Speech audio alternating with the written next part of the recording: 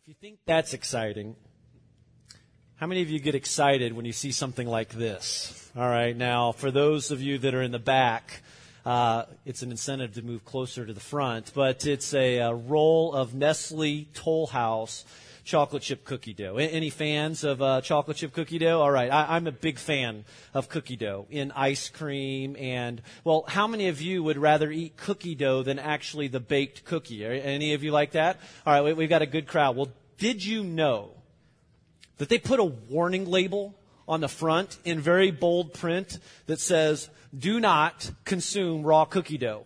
I mean, it's right there. It's on every package, and we do it anyways. It's probably the most overlooked warning label, in all of history. And it got me thinking, that we have all sorts of warning labels today.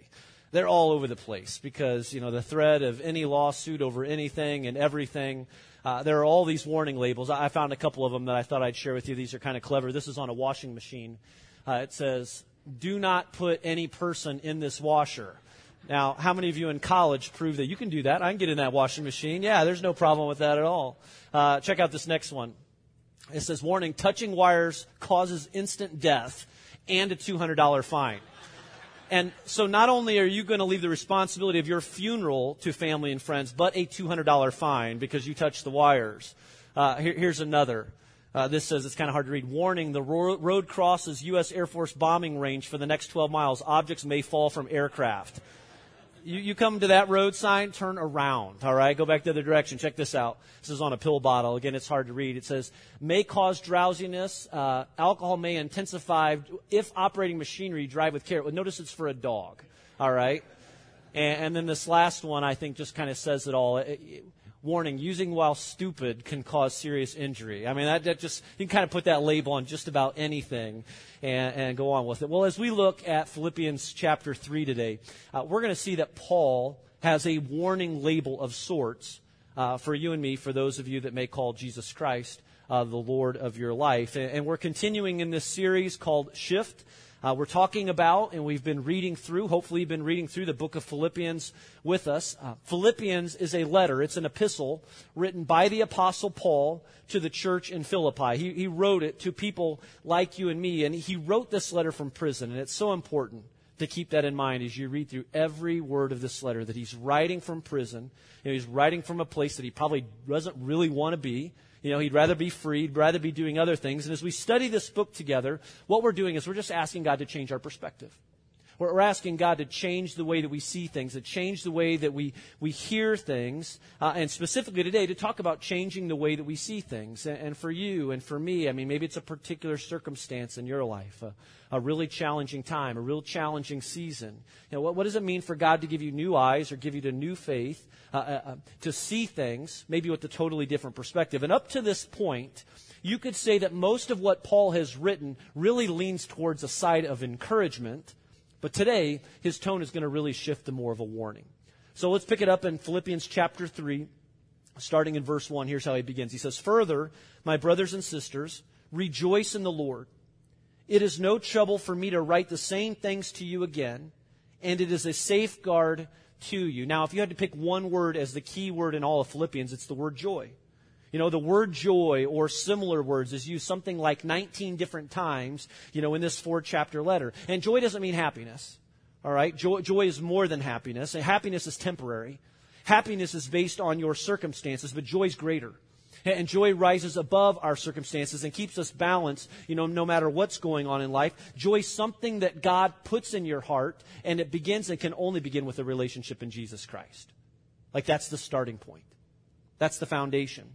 And joy grows as we learn to trust Christ, with more things, to trust Jesus for all things. And so remember again, Paul's writing this in prison. I mean, he's got some perspective here. I mean, he's maybe got a situation that some of you can relate to. I mean, he could have been executed at any time. He could have been freed at any time. But even while in prison, he's still got this positive attitude in him, this personal joy. Now, why? Because he's got Jesus in his life. Again, Jesus is the foundation, and so therefore, he's got greater perspective. Starting in verse 1 here, Paul starts out. He says, rejoice. There's our word. There's our key word. Now, rejoice in what? He says, rejoice in the Lord. Now, again, that's the foundation. That's the starting point for Paul. And he continues. He says, it is no trouble for me to write the same things to you again, and it is a safeguard to you. Now, Paul uses this word safeguard. And he's basically saying, hey, I want the best for you. I've got your well-being in mind, when I say these things, when I offer this encouragement to you. And what we're going to see as we look at chapter 3 today, again, is a real shift in the tone of his letter. I mean, this is where the letter kind of moves. It shifts to more of a warning than it's been up to this point. Now, why a warning? Well, you need to know that Paul knew that a whole series of lies and false teaching was creeping into the churches around the Mediterranean region. I mean, people were teaching that Jesus isn't enough. Right, that it has to be more than Jesus. And while these false teachings hadn't overtaken the church in Philippi just yet, Paul knew they were vulnerable too. And because they were young in their faith, Paul's going to take this opportunity to remind them of the most important truths. And so again, chapter 3 is a bit like a warning label. All right, and it's a warning label for these people, for these believers in Philippi. But as we look at it today, let's just be reminded that it can be a warning of sorts for us too. Verse 2, he says, watch out for those dogs, those evildoers, those mutilators of the flesh. He says, watch out. I mean, it's a warning. I mean, here's the warning label. He says, watch out for those dogs. I mean, 2,000 years ago, dogs didn't sleep in your bed at night. All right, you didn't get them groomed, all right? You didn't, take them with you in the car. I mean, dogs were despised and considered unclean creatures. It wasn't uncommon for Orthodox Jews to refer to the Gentiles as the dogs. And so this isn't a compliment. Paul says, watch out for these evildoers. Watch out for these mutilators of the flesh. It's got a nice ring to it. But what's that about? I mean, what's he talking about here? Well, there was a group of people infiltrating the church at the time called the Judaizers. All right? Now, the Judaizers were going around and they were teaching that Jesus is good, but that Jesus isn't enough. That it's got to be more than Jesus. According to the Judaizers, if you were going to convert to Christianity, you needed to accept Jesus, but there were other things that you needed to do as well. And I just want to take a moment here and say, whenever you hear a teaching that says it's Jesus plus something, it should always be a red flag. Jesus plus something should always be a red flag. And that's what's happening in Philippi. These teachers, these Judaizers are saying, hey, you need to accept Jesus, but in this particular case we're saying, but you need to be circumcised too. Now, why all of the talk about circumcision? Well, being a Jew meant you had to follow a strict Jewish law, follow their customs, and one of the biggest obstacles to overcome was that if you were a male at least and a convert, you first needed to have an operation. Seriously, reason that. I mean, meant if you wanted to become a Christian, according to the Judaizers, you first had to have a medical procedure called circumcision. If you don't know what that is, you can look it up on WebMD or you can call your mom or something later on. But, I mean, can you just kind of imagine how the conversations around this went? I mean, can you imagine a wife coming home one day and say, honey, I found this really great church. I mean, the people are really good. The music is great. You can wear jeans at church and all this, but, well, you need to know, you have to have it. Are you kidding? I mean, are you kidding me? I mean, there's probably so many accounts of men pulling up in front of the building with their wives, I'm not going in. I'll be here when you get done, but I'm not going in to the building. But this is what Paul's up against. I mean, he's given his life to preaching the gospel message of Jesus Christ. He planted this church in Philippi. It's growing. People are trusting Christ, and in behind him comes this false teaching and these lies and these expectations with something like circumcision. And Paul knows better. And there's a whole history behind this, but Paul knows that you're not going to get to Jesus through a surgery. I mean, circumcision for the Jewish people, really, when you think about it, was what you can do to make yourself right before God. All of the effort, all of the responsibility is on you. That if I have this procedure, if I follow these laws, if I do enough of the right things, then maybe God will love me. It's Jesus plus something. What can I do to make God love me? And here's what Paul learned and what he's telling us and reminding us of today. You can't earn your way to God. You can try all you want to earn your way, to make yourself, your life right with God. You can try and follow all the laws. You can try and live free from sin. You can try and please him. You can try and love him all you want. You cannot earn God's love in your life. Salvation is a gift. It's a gift through grace. Salvation comes by faith in Jesus Christ. It's by grace that you and I are saved. It's a free gift. His love and His forgiveness is a free gift from God to those who surrender their hearts to God. I mean, you can't earn it. And that was a challenge that Paul was up against 2,000 years ago, and it's a challenge even today. To humble yourself, to realize that, to come to that point of desperation and realizing there's nothing I can do to earn God's love. And so Paul says, watch out for these dogs, these mutilators of the flesh that teach anything else. And then he continues in verse 2 there. It says, for it is we who are the circumcision, we who serve God by His Spirit, who boast in Christ Jesus, and who put no confidence in the flesh. And then he says, though I myself have reasons for such confidence. Now again, circumcision under the Jewish law was a physical mark that identified a male with the Jewish faith. But Jesus changed all that for us. I mean, He's God's answer to the problem of sin. God sent Jesus for sinners like you and me. And Paul here says that when you surrender your heart and your life to Jesus Christ, this same sort of circumcision takes place in your heart, but now in a spiritual sort of way. I mean, it marks us and defines us. When you surrender your life to Jesus Christ, you are marked forever. And it's why Peter could write these words in 1 Peter chapter 2, beginning in verse 9. He says, but you are a chosen people.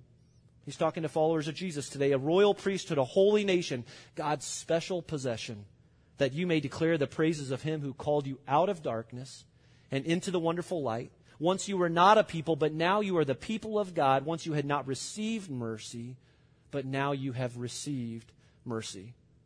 You know, what we're going to find out today as we read through the first portion of this chapter is that because of what Paul's experienced in his life, it has changed the way he sees things. He's got a whole new perspective in the way that he looks at life and faith in his relationship with God. I mean, for Paul, he knows that it's all about Jesus. It's not Jesus plus something else. Jesus is more than enough. He is God's solution to the problem of sin. And while Paul's writing this letter 2,000 years ago, his words really have the amazing ability to transcend time, because he's speaking to you and me today too. And so let's keep that in mind as we read through these next verses together. And he's got a warning. I mean, it's a warning label of sorts. And the first warning, which we see in Paul's tirade about circumcision here, is not really about circumcision itself. It's about legalism. But if you're taking notes, write this down. His first warning is just basically this: watch out for legalism. You know, legalism is substituting rules for the relationship. It's anything that it says that it's Jesus plus something else. You know, legalism says Jesus isn't enough. He can't be enough. You know, in this case, that's what the Judaizers were doing. It's what they were saying. They were like, so you want Jesus, huh? Well, first, you need to know that you have to do this, and then you have to do that. And you know there's a whole new set of rules, right? I mean, once you give your life to Jesus Christ, there is a whole new set of rules. Legalism is kind of like this. Suppose you're getting married, okay? Just imagine with me for just a moment, and you're excited. The big day is coming. It's all that you can talk about. It's all that you can think about. People don't want to be around you because it's so sickening to hear you talk about your wedding and what you're looking forward to, all these things. But imagine this. Imagine the week of your wedding, your spouse comes up to you, and they hand you a contract. And they said, you know, just kind of one last thing I want to cover with you before we enter into this covenant is I want to go over this contract with you, because this contract will remind you, it says, hey, this is what I expect, you know, going into this marriage. And so it may say things like, this is exactly how we're going to spend our money, and I'm going to need you to initial by it. Or, you know, it says, this is how many times each week I'm going to need you to say that you love me. Or this is how many times you can expect that we're going to have sex. Or this is how often I'm going to expect you to rub my feet. There are all these chores to do, and so these are the chores that I'm going to do. These are the chores that you're going to do. On it goes. And you know, they might say, well, do you think this is fair? But you don't think it's fair. That's not what you're looking for in a marriage. That's not what you wanted. That's not what you signed up for. You want to do things out of love. I mean, you want to do things, you know, in response to the love you've been shown. Not because of some list of rules that obligates you on your part. And so this list of rules doesn't make a relationship. You know, it makes you a prisoner. And that's what legalism does. And so Paul sees what's happening in this church that he planted, that he started in Philippi, and this teaching that it's Jesus plus rules. And he loves these people just enough to say, hey, watch out. Watch out for this sort of teaching. In fact, Paul has some experience in this personally, so he continues in verse 4. He says, if someone else thinks they have reasons to put confidence in the flesh, And when he says flesh, what he's talking about here is if anyone has confidence in like following the rules or your performance or your effort before God, he says, it's me. He says, I have more. And then he goes on, he says, circumcised on the 8th day, of the people of Israel, of the tribe of Benjamin, a Hebrew of Hebrews, in regard to the law, a Pharisee, as for zeal, persecuting the church, as for righteousness based on the law, faultless. I mean, you could say that this is Paul's religious resume. And back in the day, like, this is an impressive religious resume, for any Jewish person. And what he wants you and I to see is all of the work that he's done, all of the effort that he's made trying to make himself right with God. And here's what Paul is saying in essence. He said, hey, if rules could save you, I'd have it made. I'd have it all figured out. Each one of these things Paul lists has meaning and value, especially for the Jewish audience. I mean, circumcised on the 8th day, that's just what the law said. That's how you were to do it. Of the people of Israel, notice that he's not a convert to Judaism, but he was born into the faith. Of the tribe of Benjamin, that's like the royalty of Israel. That's like saying you're a Kennedy, today. That'd be a comparison. Or a Hebrew of Hebrews, meaning he could speak Hebrew, he could speak Aramaic. In regard to the law, a Pharisee. Now, the Pharisees were the spiritual elite, and there were never more than like 300 Pharisees at any given time, and Paul was one of those. He says, as for zeal, persecuting the church. He was so anti-Christian, so anti-church before Jesus Christ. I mean, he could prove it. As for righteousness based on the law, faultless. Again, he's just saying, hey, if the law could save me, if the rules could get me saved, and there were something like 613 laws that any Jewish person was expected to follow with excellence, Paul could say, you know what, it's me. Like I've made the effort, I've done my best to keep every single one of them. It's legalism. It's making the rules the priority. It's about what you can do to make yourself right with God. And for Christians, legalism says it's Jesus plus something. Like, it can't be just Jesus. Like, there has to be something more to it. It's Jesus plus the rules. I mean, Paul has every reason to boast about his actions, about his background. Legalism was a challenge 2,000 years ago, and it's a challenge today, too. Today, we just say it differently. We'll say things like, I'm saved because I go to church every week. I've got great attendance. Or I'm saved because of the church that I was born into. I'm saved because of the particular translation of the Bible that I read. I'm saved because I pray before every meal, even if it is at McDonald's. I'm saved because I send my kids to a Christian school, or I'm saved because I don't use bad language, watch rated R movies, or listen to certain music. I'm saved because I dress a certain way, or because I talk a certain way. I'm saved because I'm Calvinist, or I'm Arminian. I'm saved because of what my church building looks like. I'm saved because I voted Republican, or voted Democrat. I'm saved because I was baptized as a baby, or because I went through confirmation. I mean, legalism is dangerous for Christians. I mean, we are at risk with this type of thinking too. And the other challenge is that we'll take statements like these and we'll turn them around on people. Especially if you're on the inside looking out. For those that are standing on the outside looking in on the faith, or even at church or whatever, we'll say things like, you know what, you can't be saved because you don't go to church every week. Or you can't be saved because you don't read your Bible, because you don't pray. You can't be saved because you listen to certain music, or you watch certain movies, or because of the way that you talk. You got to get that cleaned up first. Or you can't be saved because you voted Republican, or because you voted Democrat. Or you can't be saved because you've been divorced. Or you can't be saved because you cheated. Or you can't be saved because you're caught up in pornography, or you've got an addiction to something like alcohol. You can't be saved because you're living with your boyfriend, or you're living with your girlfriend right now. You can't be saved because you're gay. We'll say things like that. That's legalism. And any time anyone tells you that it's Jesus plus something, that's just a very dangerous equation. It's dangerous. Paul says, watch out for legalism, because you can't make yourself right with God. He does that work in us. That's why Paul said in Ephesians 2:8-9, for it is by grace you have been saved through faith, and this is not from yourselves. It's not in your own effort. It is the gift of God, not by works, so that no one can boast. He's basically saying, hey, Jesus is enough. It starts with Jesus. That's where it begins, and nothing else. There's a second warning.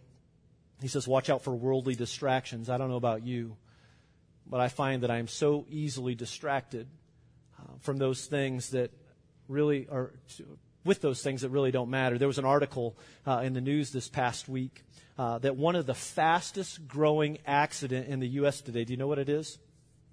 It's something called distracted walking. Yes, you've heard it right. It's called distracted walking. One woman became famous when a security camera video at a local mall caught her staring at her phone while walking through the mall when all of a sudden she tripped on the fountain wall and fell headfirst into the fountain. And she became famous. It went viral on YouTube. Again, all of a sudden very famous. But it's serious because Americans, we are distracted by our devices. I mean, pay attention to that. If you go out to lunch today, just look around and watch how many people, how many families, everybody's just kind of staring at the screen all the time. In fact, a New York ER doctor, Robert Glatter, said in this article that his hospital alone sees 5 to 10 of these injuries every week. But the real tragedy, though, is when we miss out, on those most important moments because of devices like these. We miss out on some of the most important moments in our lives because we're so distracted. And we miss out on a greater relationship with God because we've got our eyes focused on so many other things that really have no significance or little significance in this world. I mean, we spend so much time worrying about other, less important things. And Paul warns us about this, starting in verse 7. He says, hey, whatever were gains to me, everything I've ever done, I now consider loss for the sake of Christ. What is more, I consider everything. So he's talking about his pedigree, his upbringing, his education. He says is a loss because of the surpassing worth of knowing Jesus Christ my Lord, for whose sake I have lost all things. I consider them garbage, Your Bible might say rubbish, that I may gain Christ and be found in him, not having a righteousness of my own that comes from the law, but that which is through faith in Christ, the righteousness that comes from God on the basis of faith. Now, you could say that whoever translated this particular passage was being very kind.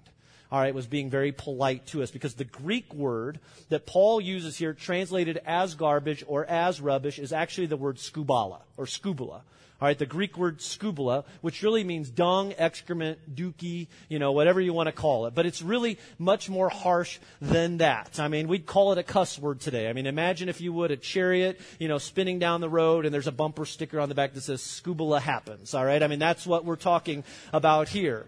It's very extreme, language to make a very extreme point. Basically, what Paul is saying that everything that used to be important to him, that used to have value, that he used to hold more dear, he now considers garbage, skubala, next to his relationship with Jesus Christ.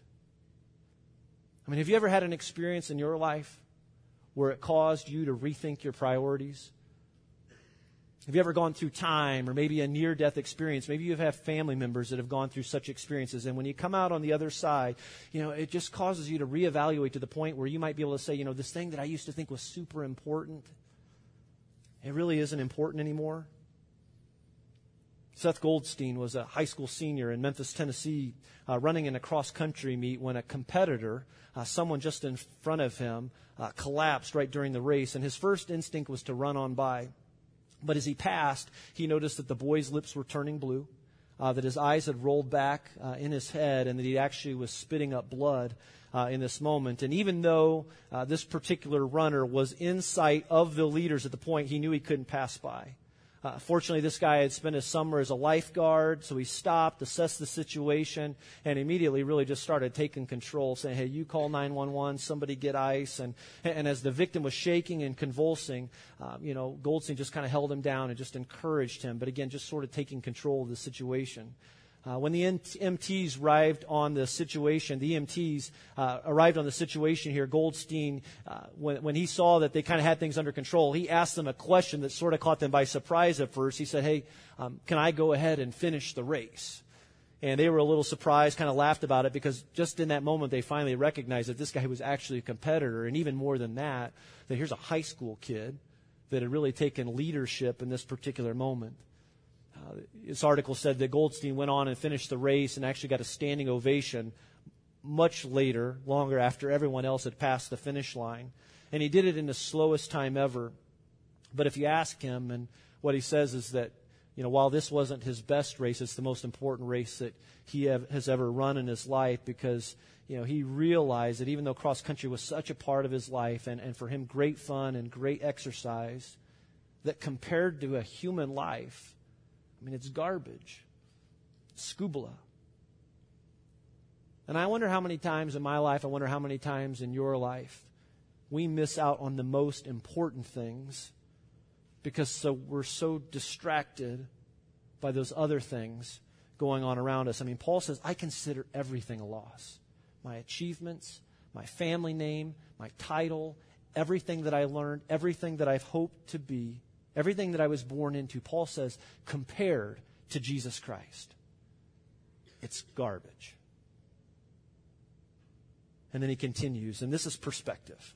All right, this is a shift in the way you see things. Look what he says in verse 10, right at the beginning. He just says, I want to know Christ. And this is a personal, experiential sort of a knowledge. This isn't facts or just doctrine.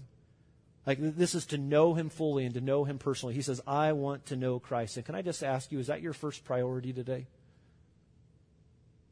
Like, if you just right now, totally honest, no one else has to see, but were to make a list of the most important priorities in your life, could you say that your relationship with Jesus Christ is first? That he is your priority? Paul says, I want to know Christ, yes, to know the power of his resurrection and participation in his sufferings, becoming like him in his death, and so somehow attaining to the resurrection of the dead. This desire to know Christ, this burning desire in Paul's life, it's just overwhelming to him. He wants to know Christ. He wants to know the power of his resurrection, to participate in his sufferings, to say, as he says, to become like him in his death in every way, to just know Jesus more and more every single day. Paul's not satisfied living his life for the worldly distractions. Are you? Can I just ask you, do you want to know Jesus more, or for you, is it just about money? Is it just about, saving up for retirement? Or the financial goals that are before you? Do you want to know Jesus as your Savior and know him deeply and live your life and serve him? Or is it really just about whether your kid makes a particular travel team or not? Do you want to know Jesus, or are you more concerned with satisfying your sexual desires or a particular relationship? I'm just saying, we're so distracted. Every one of us is guilty in this. We get so distracted by these other worldly things around us that in the grand scheme of things really don't matter at all. Compared to Christ, they're garbage. God wants to have that relationship with you and me. He wants that intimate, close relationship with you. Do you crave it? Do you want that in your life? God wants to have it with you. That's why Paul is saying what he's saying. And another warning, last warning, is that I really think he's saying watch out for spiritual complacency. Watch out for spiritual complacency. Look at verse 12. He writes, not that I have already obtained all this. He's saying, hey, I don't have it all figured out, or have already arrived at my goal, but I press on to take hold of that for which Christ Jesus took hold of me. Brothers and sisters, I do not consider myself yet to have taken hold of it. But one thing I do, forgetting what is behind and straining toward what is ahead, I press on toward the goal to win the prize for which God has called me heavenward in Christ Jesus. Paul sees the danger in spiritual complacency, and he understands that God's love is so great, it's so big, it's so powerful, it's so full of grace, it's so full of forgiveness, that there is a danger that you and I will run up against as Christians to come to these places in our life where we think we're done. I got my ticket punched. I think I can just kick it into cruise control now, and everything's sort of going to be just fine. That once we accept Jesus, and his death on the cross for our sin, that again, we can throw it into cruise control or something and move on to these other things. And so Paul compares life, specifically the life of a Christian, to a race. He says, hey, that's what it really comes down to. He says that the Christian life is all about forgetting what is behind. And isn't that good news? To put it all behind. And then he says, but hey, here's what it looks like. It's about straining toward what is ahead. I mean, imagine a runner. See that runner in your mind, that sprint and that close finish in the Olympics as the runner is straining towards the finish line. Paul says that's what the Christian life is like. It's about always straining. It's about giving your best for what's ahead. I mean, that no matter where you are in life, he's just saying, hey, there's more for you. I mean, there's another step. There's an opportunity to grow. There's an opportunity to know, to serve, to become more like him. The Christian life is about straining toward what is ahead. It's pressing on toward the goal and forgetting what's behind. Paul sees the Christian life as a process. He says it's really like a process that we're made right with God when we surrender our lives to him and receive his forgiveness once and for all in our lives. But God's desire then is to take the rest of your life and my life and to use it to make you more and more like Jesus every day until he calls us home to be with him in heaven. I mean, imagine it like this. It's kind of like this. I mean, imagine you're in school and you go to math class or something, and on the first day of the class, the teacher shows up and just briefly teaches you about differential equations and to take the second derivative of a function. You know the derivative of the derivative? I have no idea what I'm talking about. Like Steve Wallen kind of suggested this would be a good example. But, you know that if you just went to math class on one day and that's all you got in about 10 minutes, so you could somehow go and figure it out, you know that if you're going to be good at math, like it takes practice. I mean, it's something that you really have to work at. Or imagine having your wedding, right? And you and your spouse, again, you're there on your wedding day, and you've got a great ceremony and a great party afterwards. And there's some cake, there's some dancing, there's some good times. But then at the end of the reception, you both go your separate ways, and you go back living in separate apartments. Like, imagine trying to do marriage or life like that when you're not practicing what it means to be a good husband and not practicing what it means to be a good wife, because marriage takes a lot of practice. That's what Paul's saying about spiritual complacency. It's easy to fall into this mindset that, okay, I'm a Christian, so I'll just check it off my list now. And it is true that the most important decision that you'll ever make in your life is to invite Jesus Christ to be your Lord and Savior. That's the greatest decision you can ever make. But it's not the last one you'll make. Because of that decision, I mean, you could say, you become a Christian, but guess what? I mean, living your life more and more like Jesus every day, which is God's desire for you, it takes a lot of practice. So Paul says, forgetting what is behind and straining toward what is ahead, I press on toward the goal to win the prize for which God has called me heavenward in Christ Jesus. It's a race. Your life and my life with God, it's like a race, and it's a race toward the finish line. The story is told of the filming of the movie Ben-Hur. And I'm guessing that maybe some or many of you have seen the movie Ben-Hur. At the time it was made, it was the most expensive motion picture made in all of history. In 1958, just to give you some perspective here, it cost $15 million to make. And of course, the most famous scene in the movie is the famous chariot scene, where a lot of the budget for this particular movie actually went. The great actor Charlton Heston plays in the movie the character Judah Ben-Hur, and he had to learn to drive his chariot for this particular and very important movie scene. And as the day for this particular filming of this scene came, this article says that Heston went to the famous film director at the time, Cecil B. DeMille, and he told him, hey, I think I can drive the chariot, but I don't know if I can win the race. And DeMille reportedly looked at Heston and he said, hey, if you take care of driving the chariot, I'll make sure you win the race. And I just think what a great picture of what it means for you and me to press forward, to strain what's towards ahead, to reach for the goal in Jesus Christ. I mean, we just do what we can, never complacent, always moving forward, trying to do more. And Jesus says to us, you just strive, and I'll make sure you win the race. I've got this. You're my child. I love you. I created you. I am the Lord God Almighty, and I will make sure that you do not fail. I won't let you down. You just keep moving forward, straining toward what's ahead. How about you? Are you pressing on today? Are you straining toward the goal, the prize that we have in Jesus Christ, the prize that He has called us to heavenward? Here's what I believe that God wants to say to us through this text. Watch out for the dangers of legalism. Don't get wrapped up in all of the rules. Here's what I can do, or here's what I need to do to perform to make myself right with God, and miss the power of knowing Christ. Don't get distracted by a bunch of dung or scuba and miss the glory and the power of knowing Jesus Christ and the resurrection of Christ. And watch out for spiritual complacency. Don't get comfortable spiritually. If you're not dead, you're not done. God's not finished with you yet. And He wants to do more through you, and He wants you to press on, for the things that last, to win the prize of glorifying Christ with every single bit of your life in all things. And He'll help you do it. And He'll help me do it if we'll surrender to Him, if we'll stay surrendered, if we'll stay humble. Let's pray.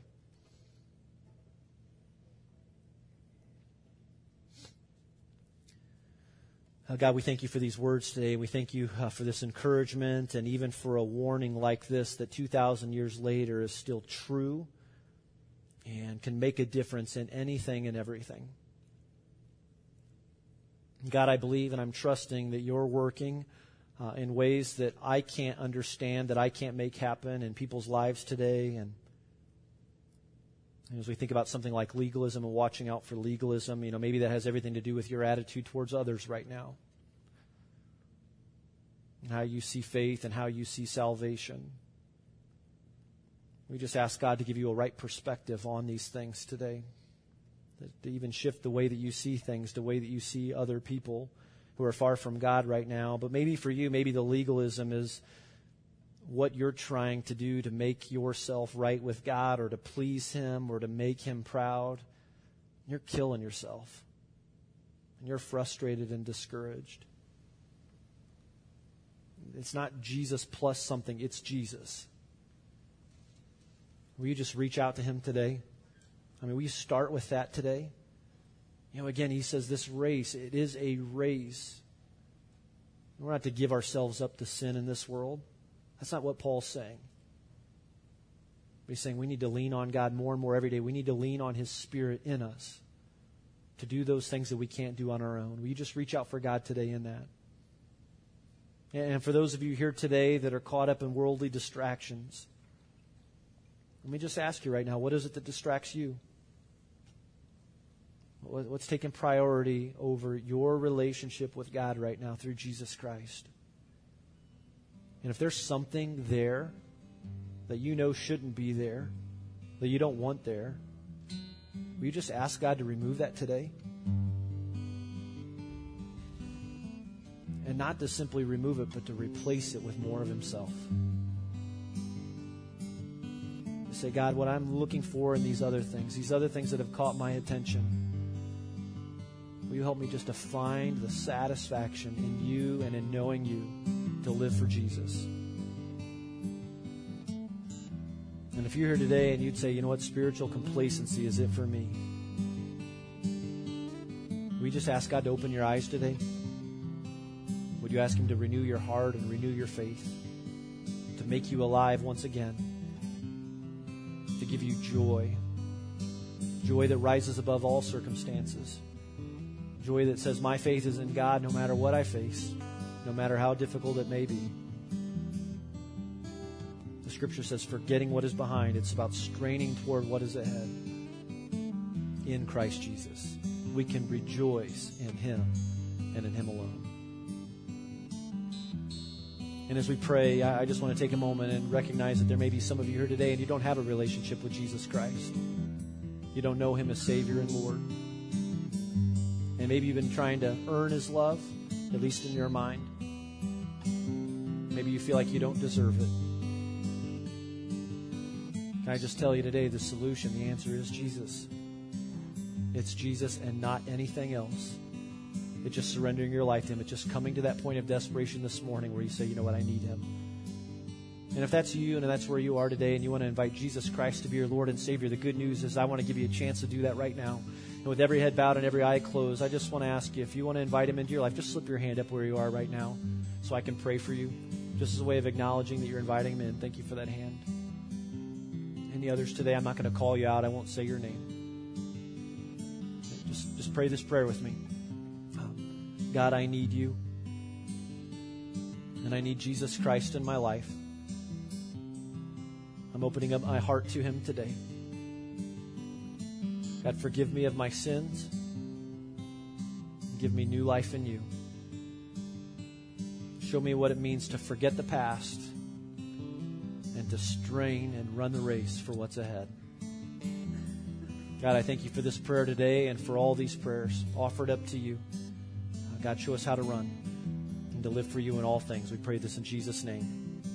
Amen.